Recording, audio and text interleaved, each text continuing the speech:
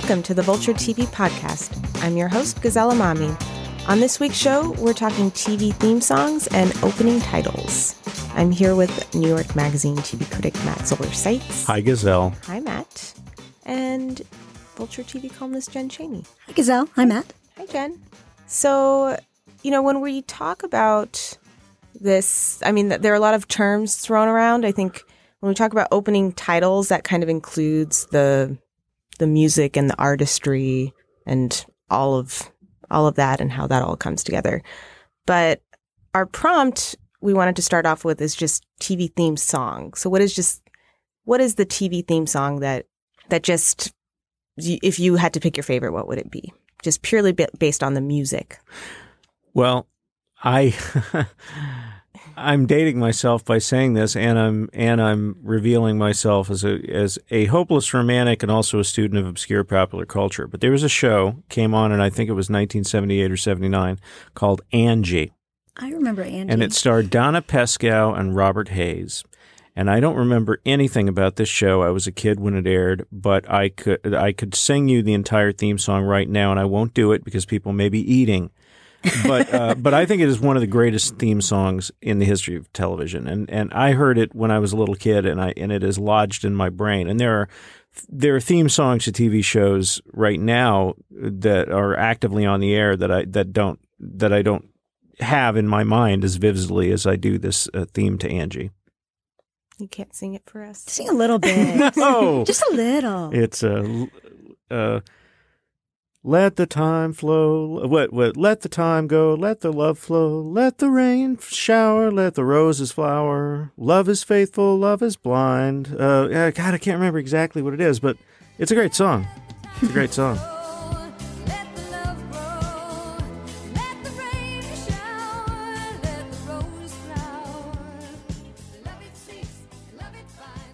It's really cheesy and great. See, I feel like the 70s and 80s were really the golden era of theme songs because there were great ones, but they also would actually chart. They became like radio hits and pop hits in a way that doesn't really happen very often anymore. My choice is a personal one, and it is the theme from Sanford and Son. Yes. Written by Quincy Jones. I love it. Because A, it's just great. B, at my wedding, our wedding party entered to the theme from Sanford and Son. What? Because it was like, ba-ba-ba-ba-da, and then they would announce, ba-ba-ba-da-ba-da-ba, and then a new person would come in, and it was very lively.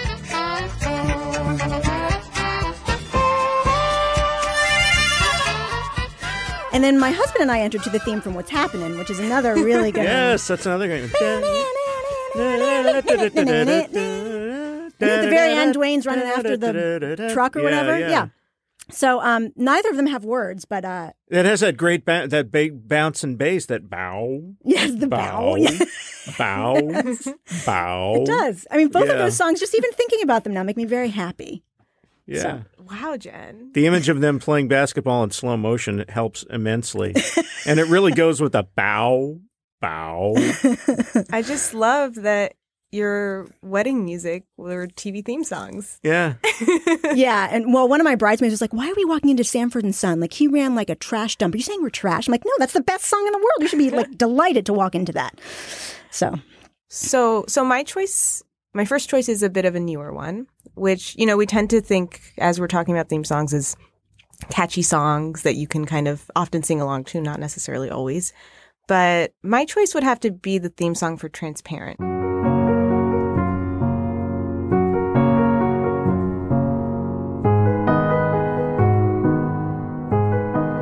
And it just makes me cry every time I hear it. And it's so tender and somehow captures all these complicated feelings about family in just less than a minute. And I just love it. And other than that, I think if I was looking at kind of more traditionally catchy theme songs, I'd have to go with Three's Company and the classic Cheers, which when I first heard these as a kid, I thought they were the most magical songs I'd ever heard. There's something about the songs from that era that can't be matched. taking a break from all your worries. That is this week's prompt. Listeners, if you would like to weigh in or let us know what your favorite TV theme song is, email us at tvquestions@vulture.com. Next up, we're talking opening titles. We'll be right back. Everybody knows your name, and they're always glad you came. You wanna be where you can see our troubles are all the same. You wanna be where everybody knows your name. So this topic was actually inspired by a question from one of our listeners, Diego Bayonne. And Diego wrote, I was wondering if you guys could do an episode on TV intros, talking about the ones you sit through every time and the ones you always skip. I love how Twin Peaks puts you in that very particular mood, and Gilmore Girls wouldn't be the same without that Carole King sing-along. I always watch True Blood's intro, but I tend to skip The Sopranos for some reason.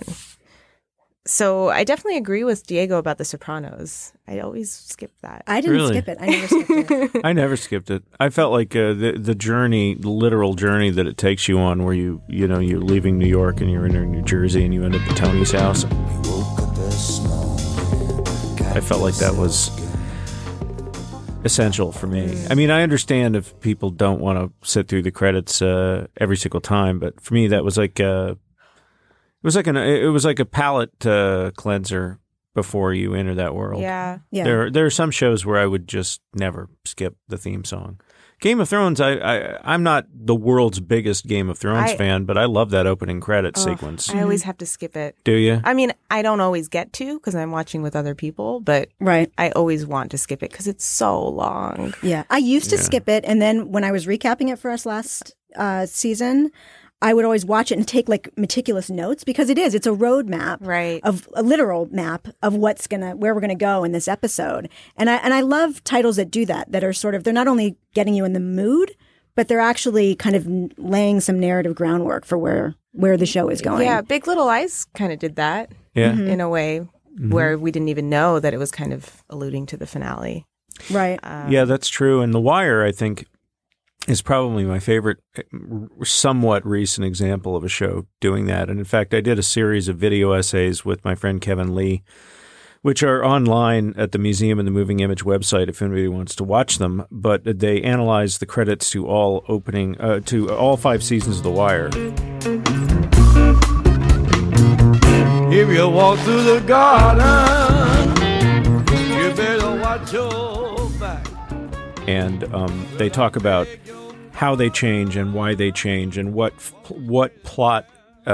thematic and plot aspects are basically predicted or foretold by what is in those credits. And there are many, I mean, all through those seasons, the season one, they're essentially kind of summarizing the world, but they are using images from the episodes of the show that you're about to see, and they continue to do that. And it also is a great example of, I don't know that I can't think of another show that's done this, where the opening credits change from season to season in a way that it reflects how the show itself is changing. Well, Like, Crazy you know? Ex-Girlfriend kind of has done that, but it's only been 2 seasons. It's only been 2 seasons, but in this one they had like the first show was about the cops, basically cops and drug dealers, and the opening credits are cops and drug dealers. And then the second season they add this other layer, which is about the docks and sort of the distributors, how the drugs get into the country. And there are elements from that dock storyline that appear in the opening credits. In the third season they add the police department, administration, and city hall.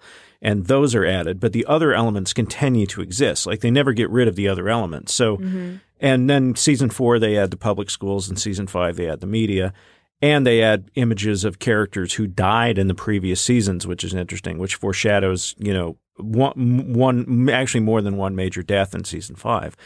And so really, like, when you look back on those credits, they're handing you the show. They're handing you the entire season of the show. And I'm kind of grateful, actually, that The Wire predated the recap culture as we now know it. Like the final season of that show, I think it aired in 2007 or 8? Something like that. Something like that. And that was probably 2 or 3, maybe 3-4 years before everybody started doing recaps, and they started doing next day analysis of every single tiny little detail, like the kind of thing that we do on Vulture. And I'm really glad, because I think people would have been all over that, and they would have pounced on the opening credits of The Wire the second it appeared, because people would have learned, and then they probably would have ruined every single thing that happened in the season that was coming up.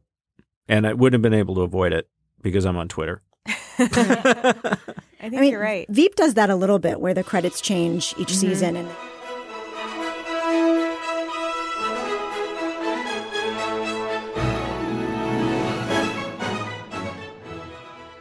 And they're different imagery, obviously, of Selena, but like different headlines and things like that, and like trending downward and that sort of thing. So, I feel like, I guess it was maybe 3 years ago, I did a piece looking at opening titles for the Washington Post and talking to some of the companies that make these. And they just, this may not be a golden era for TV theme songs, but I do think it is for titles because there's so much care and meticulousness that goes into just how these things are made. It's incredible. Yeah, there are particular shows that really turn it into, it's almost like a little alternate abstract version of the show. You know, like one of my favorite examples of that is 6 Feet Under. Mm-hmm. And Dexter, I think, had excellent opening credits that were not just sort of monotonously summarizing the show you're about to watch, but they were sort of interpreting the show. And Mad Men's kind of a perfect example. I was going to say that because that fostered debate from the very beginning about whether Don was going to die or kill himself or whatever based on what was happening in those Saul Bass-esque titles. Well, it's funny because I remember during season 5, one of the many ridiculously, hilariously wrong predictions that people made, and I made my share too, was that Pete Campbell was going to commit suicide at the end of season 1 and become the falling man. Oh, in the right. credits. Yeah. And it's like, no, he's not. That's not going to happen because it's not the kind of show where that happens. And it was never the kind of show where that kind of thing happened, where it's like, oh, that's what that meant. Now I get it. Right. They never did that. They just, that's not what it was. Well, Pete did fall down the stairs, though. So in a way, he did. So in a way, correct. So in a way, well, somebody did kill themselves on the show, but it wasn't Pete, and it wasn't that way. Right. So, yeah, but there is a you can tell a lot about a show by what it chooses to show you and how it chooses to show it to you in the opening credits, and it's really, I think it's one of the very best ways to tell what kind of a show you're watching. Like, I think that Game of Thrones. The opening credits of Game of Thrones really does. It is so true to the show. It's such an accurate representation of the show you're going to get because it is about, as you say, Jen, a map. It's a map. They're literally taking you from point A to point B. And as the show goes along, they keep adding locations. Right. They keep adding locations and also the sheer length of those credits. Mm-hmm. I think Twin Peaks might be close in running time to the opening credits of Game of Thrones. It's like 90 seconds, right? Or 2 minutes or something? It's longer I mean, than I like that, it because I can get up and go get a wine or whatever. It's your signal to get a snack. Yeah, exactly. Yeah. No, well, that's the other interesting thing is that the Yeah. company that does the Game of Thrones titles, called Elastic, they have to. It's not like they just do them, and then they're done with it. They did it for season 1, and then we're done with that project. They have to revisit it every over and over again. Yeah. So. Well, on the flip side, you have shows that have incredibly short opening titles, but are just as effective at least setting a mood or a tone, like a show like Girls, where you just have the word girls, but every time it's a different color and it's a different kind of note, like a different musical note that they hit, and you don't know when it's coming, right? And you're always kind of waiting to see when it's going to hit, and it totally kind of gives you a sense of what is the feeling of this episode going to be. Mm-hmm. And I think Jane the Virgin is also really good at that, and just kind of the titles popping up on the screen in a way that kind of gets at the sense of humor of the show, because it's always a little bit of a wink to the audience. Yeah. Breaking Bad was another great example of that. Yes. Breaking Bad, I believe the opening credits of Breaking Bad were 15 seconds long. Right. And I have no idea if that was just purely a functional decision, but it did express the sort of show that it was, which is it's a plot show. It's a plot show, and it's about what happens next. And so it seems appropriate that the opening credits would be let's just get this over with because we know that you're here for the plot. And Lost was like that too, also pretty plot driven. That's true. That's true. Yeah. What are the ones that you guys cannot, you have to watch? There are ones that I not only have to watch, but I have to sing along to them. And Outlander is probably one of those. Oh, that's so funny. Sing me a song of the last that is gone. It's just like, what else are you going to be singing those words? Good. That's good. And Crazy Ex-Girlfriend is probably another. Crazy Ex-Girlfriend's a great one. I didn't look at this. So it changed from the first to the second seasons. And I didn't immediately love the second season ones. But by the end, of course, it just like, you can't help it. It's so catchy. And I think that show does a great job of kind of telling you what the themes are that the show is going to explore that season. Another one that I kind of is my guilty pleasure one is the Mindy Project. Yeah. Because it's not like good. It's kind of like, boop, boop, boop, boop, boop, boop, boop. And it's like kind of cartoonish and goofy. It's but kind of, it's catchy though. It's catchy. And I just I always look forward to it. Yeah. So yeah, those are the ones that come to mind for me. How about you, Jen? I always watch the titles for Unbreakable Kimmy Schmidt.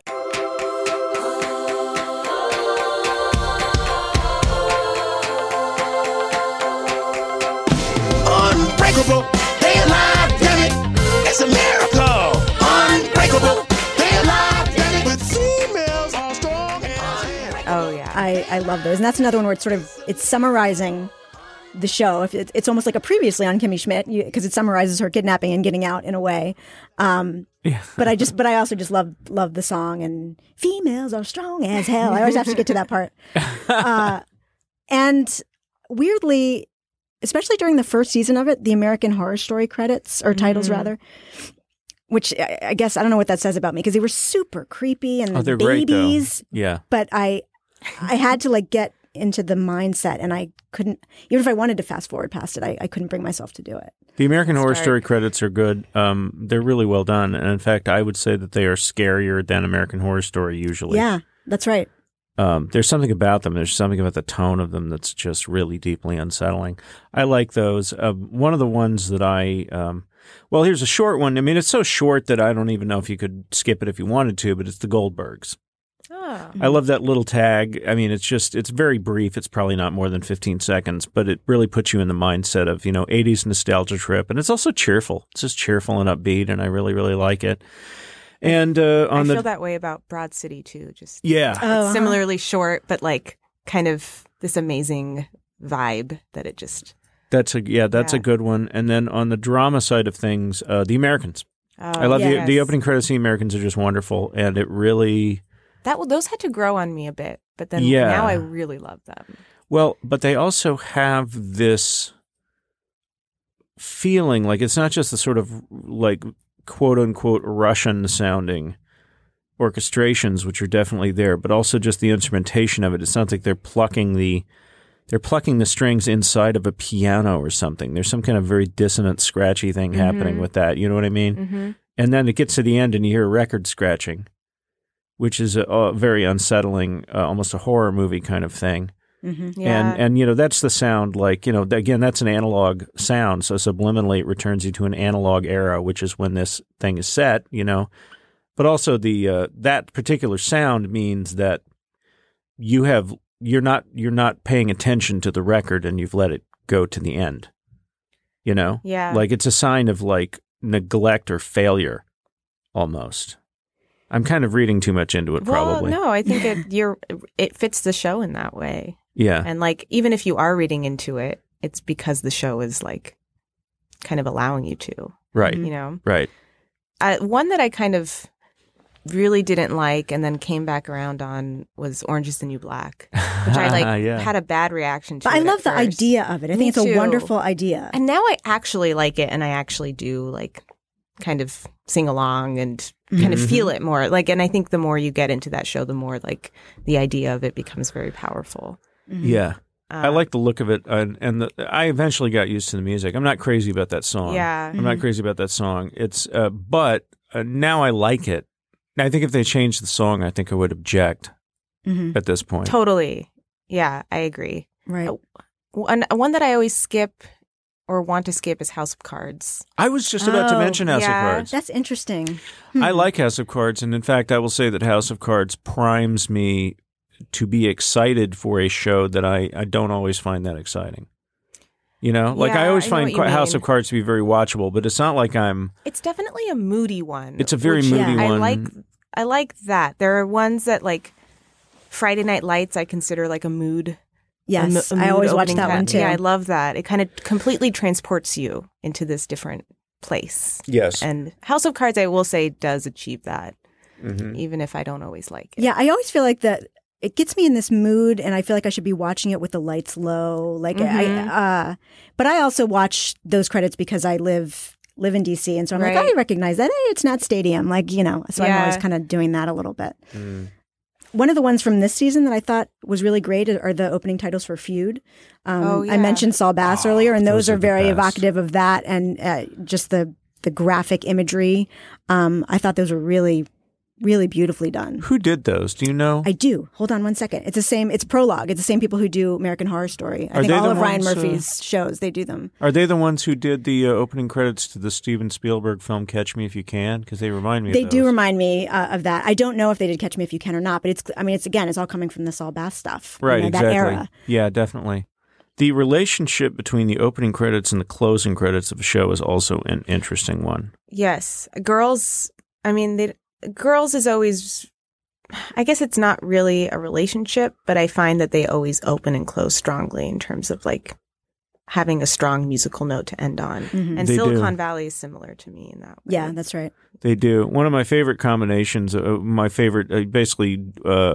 opening and closing credits was on Deadwood. The opening credits of Deadwood did a great job of putting you in that time and place where they're showing you, the prospector biting in the piece of gold, and he's got those gnarly yellow teeth as he's biting into the gold and all that stuff. And then there's also that runaway horse.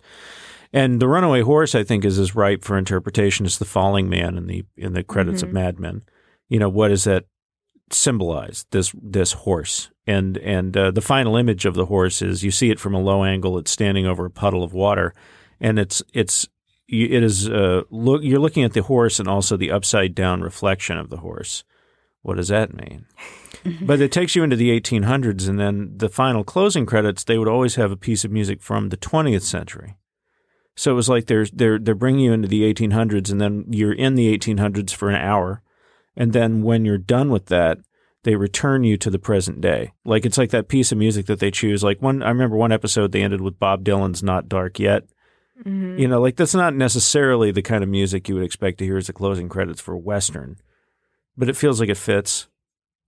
And Bob Dylan did do the score to Pat Garrett and Billy the Kid, so there is a precedent for hearing Bob Dylan music in a Western. But still, Yeah. I like it. I feel like I've entered the time tunnel, and then it's like, all right, time to exit the time tunnel and go, do the dishes or whatever it is you Right, need to do. You said the upside down, and that reminded me that we didn't mention Oh, Stranger God, Things yet, yeah. which I was probably one of, if not the strongest opening title sequence of last year, because I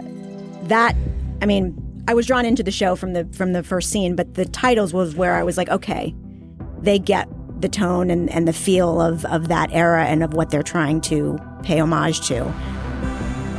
That was sort of the That was same for persuasive me, where moment. that was when I was like, this is a show I'm going to want to watch. Mm-hmm. Although sometimes you have a situation where the opening credits upstage the actual show, which I found to be the case with Westworld and Yes. True Detective Season 2. Yes. Yeah, the Westworld credits I was not. You didn't like them? No. Oh, I liked the music a lot. And that's also by the Game of Thrones composer. I was just like, this is taking too long. Come on. I also thought the opening credits to Westworld, they sort of summed up the problems that I had with Westworld, Right. which is like, oh, right, it's a player piano. right. The show is itself a player piano. I get it. But then every single week you got to watch that and go, yeah, it's a player piano. I get it. You sound like Oh, sound right. like a host. Or Yeah, well, that's what keeps happening on the show is people keep living a variation of the same story Yeah. or having the same epiphany again and forgetting that they had it. That So should've just maybe been- maybe it's the perfect. I don't know. Maybe that's the perfect opening credit sequence. That should have been a Maybe it recap is. for every episode.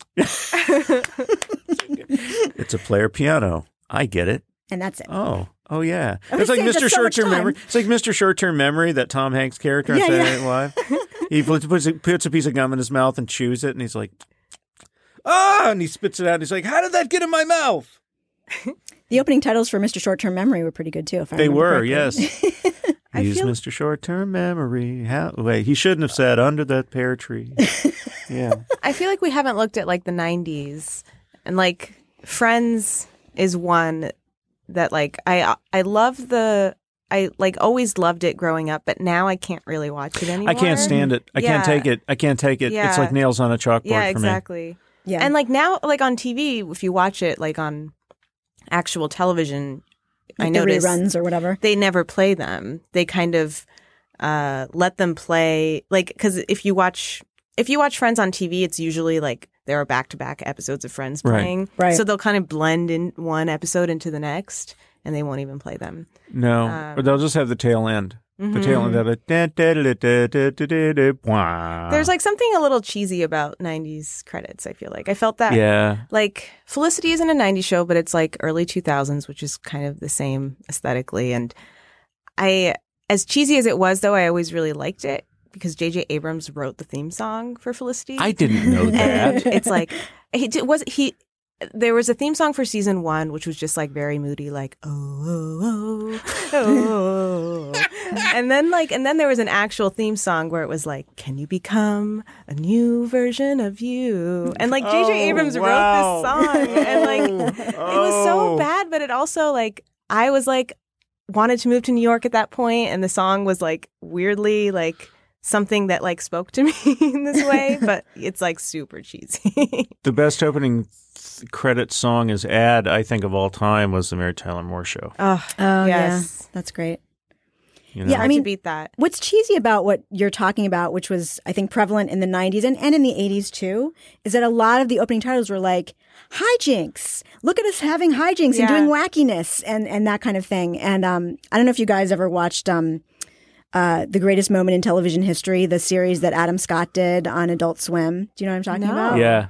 Where they hyped it up like it's going to be the greatest event in television history. And it was Adam Scott and John Hamm like recreating shot for shot the Simon and Simon opening titles. Yeah, that was great. And then they did another one where it was Heart to Heart with Adam Scott and Amy Poehler. And then they did, I think, Too Close for Comfort. And I forget what the fourth show was. There was a fourth one. And it was ridiculous because they hyped it up so much. But for some reason, like I was rewatching the Simon and Simon one this morning and it just cracks me up every time because it's ridiculous. The things that they're doing are ridiculous. Their expressions. Well, there was a whole, like that whole kind of, there aren't really any shows like that except for maybe like Hap and Leonard, sort of weirdly, of just shenanigans. Just shenanigans. It's like it's an action show, but it's not like a dark, gritty, bloody action show. It's more like a daring do. You know, and like the main characters are they're funny and they're lighthearted and they banter and stuff like that. And speaking of that, Starsky and Hutch, the way that the opening credits of Starsky and Hutch changed was interesting. And I believe that in the first season, it was a really hard hitting, serious sounding, like the French Connection kind of sound. Like it was a really like, here we are on the mean streets. Oh, these streets sure are mean. Look out here. The more mean people are coming. I mean, it was really like mean.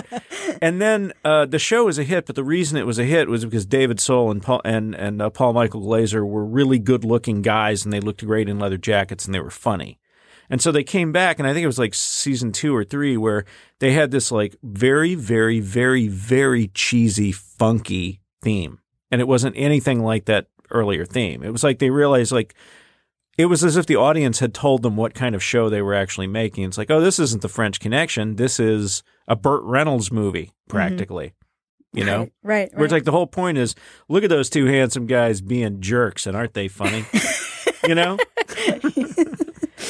Yeah, and now we're kind of in this much more like prestige-y era of television, which also equates to more kind of big budget opening titles. I mean, for example, you know, the new season of the Leftovers, Damon Lindelof has mentioned that they did not create a new opening title song because they had a different opening title song for season 1 and season 2.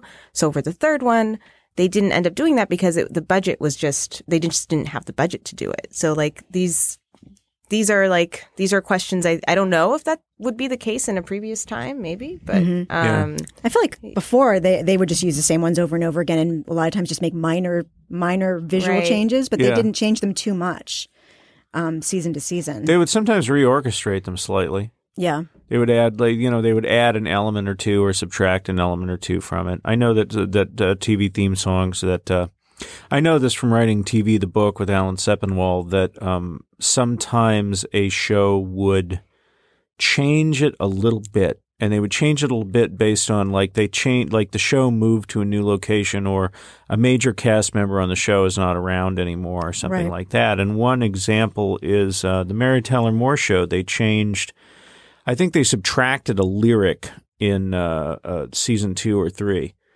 They'll do things like that. They'll do things like that. But I also appreciate one that's consistent, where it's just they know what they want to do, and they stick with it. Well, they stick with it. It has changed a little bit over the years, but The Simpsons stayed the same for a long time, because it's animated and nobody ages, and they didn't really need to reinvent it.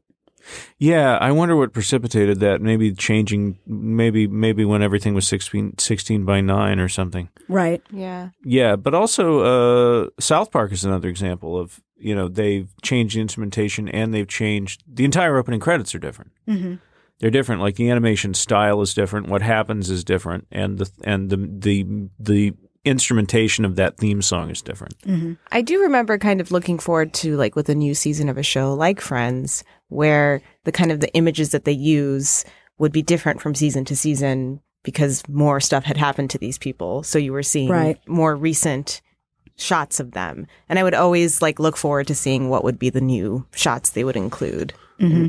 And I don't know if you don't really see that anymore. That kind of style has faded out a bit. No, and in fact, I think that streaming has really dealt a severe blow to the tradition of the opening credits song, because the way that they just autoplay, they endlessly cycle from one episode to the next, even within seasons. Right, Netflix does that. Mm-hmm. Yeah, and it creates a seamless viewing experience if you want to sort of experience It's interesting how watching a television show now, it's like you've turned on the faucet in your sink and you can just let the water run as long as you want. And then when you decide to turn the water off, you do. But otherwise, it just keeps running. Mm-hmm. That's a new thing, and only new technology has made that possible.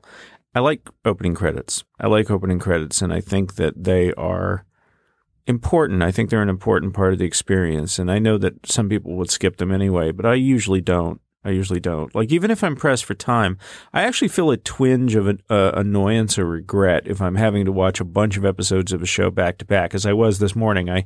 I mapped out my time, and I realized, all right, I got to watch 4 hours of this show before I come to tape the podcast, and I have 4 hours to watch it, and each episode is 50 minutes. So I can't waste any time. I got to jump right on this, and I was tempted to skip the opening credits, and it was like, but I can't. I like them. But I had to make my deadline.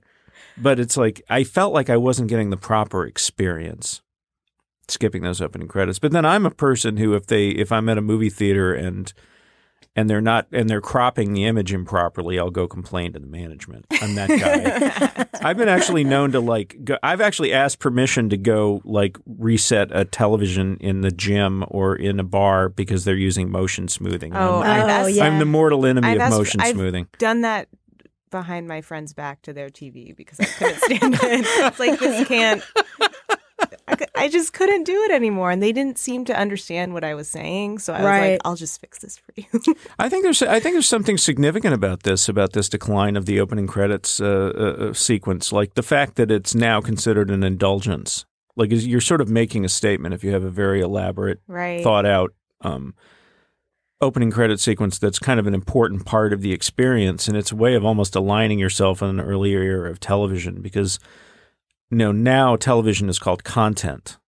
Mm-hmm. Everything is called content. And I think the way we experience TV increasingly now is it's the difference between, ordering a meal in a restaurant and sitting and waiting for it, and then it is delivered to you, as opposed to buying a giant bag of chips and eating them. And it's like, do I want to finish this whole bag, or do I want to save some for later? I'll just finish the bag.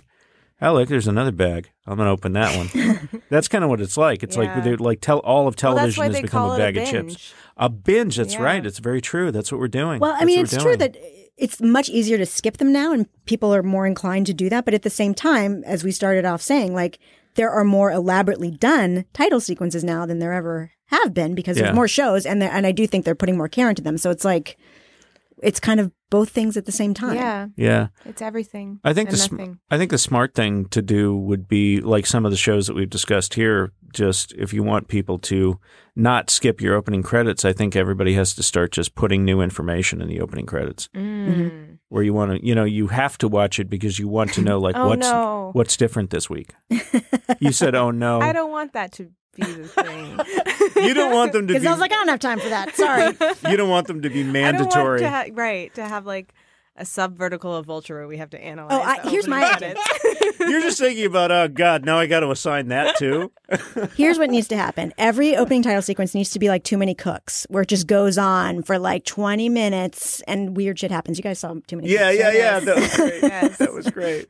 It's just trolling us. Yeah, all the time. it never. Too it many never, cooks, it too never- many cooks. Well, some of the episodes of The Simpsons where they brought in guest animators have done something similar to that. Right. Like that. The Guillermo del Toro opening was, like basically a guided tour of the entire history of horror Right. via The Simpsons, which was great. But The Simpsons even when they do that, it's still a relatively quick It is title sequence. It is so it's not relatively like quick. you feel like it's taken that long. Yeah, it would be Like great if Westworld. like Westworld. It's a player piano. Really? It is, and the player piano plays itself. I got you covered. I got your interpretation. I'm all set. You got no worries when Matt's on the case. Player piano. And that's your recap. Come back next week when the recap will say the same. That's it for this week's show. This episode of the Vulture TV podcast is produced by Cameron Drews. Laura Mayer is our director of production, and Andy Bowers is our chief content officer. The Vulture TV podcast is part of the Panoply Network. I'm Gazella Mommy, and you can find me on Twitter at Gazelephant. I'm Matt Zoller Seitz, and you can find me on Twitter at Matt Zoller Seitz. And I'm Jen Chaney, and you can find me on Twitter at ChaneyJ. Thanks for listening.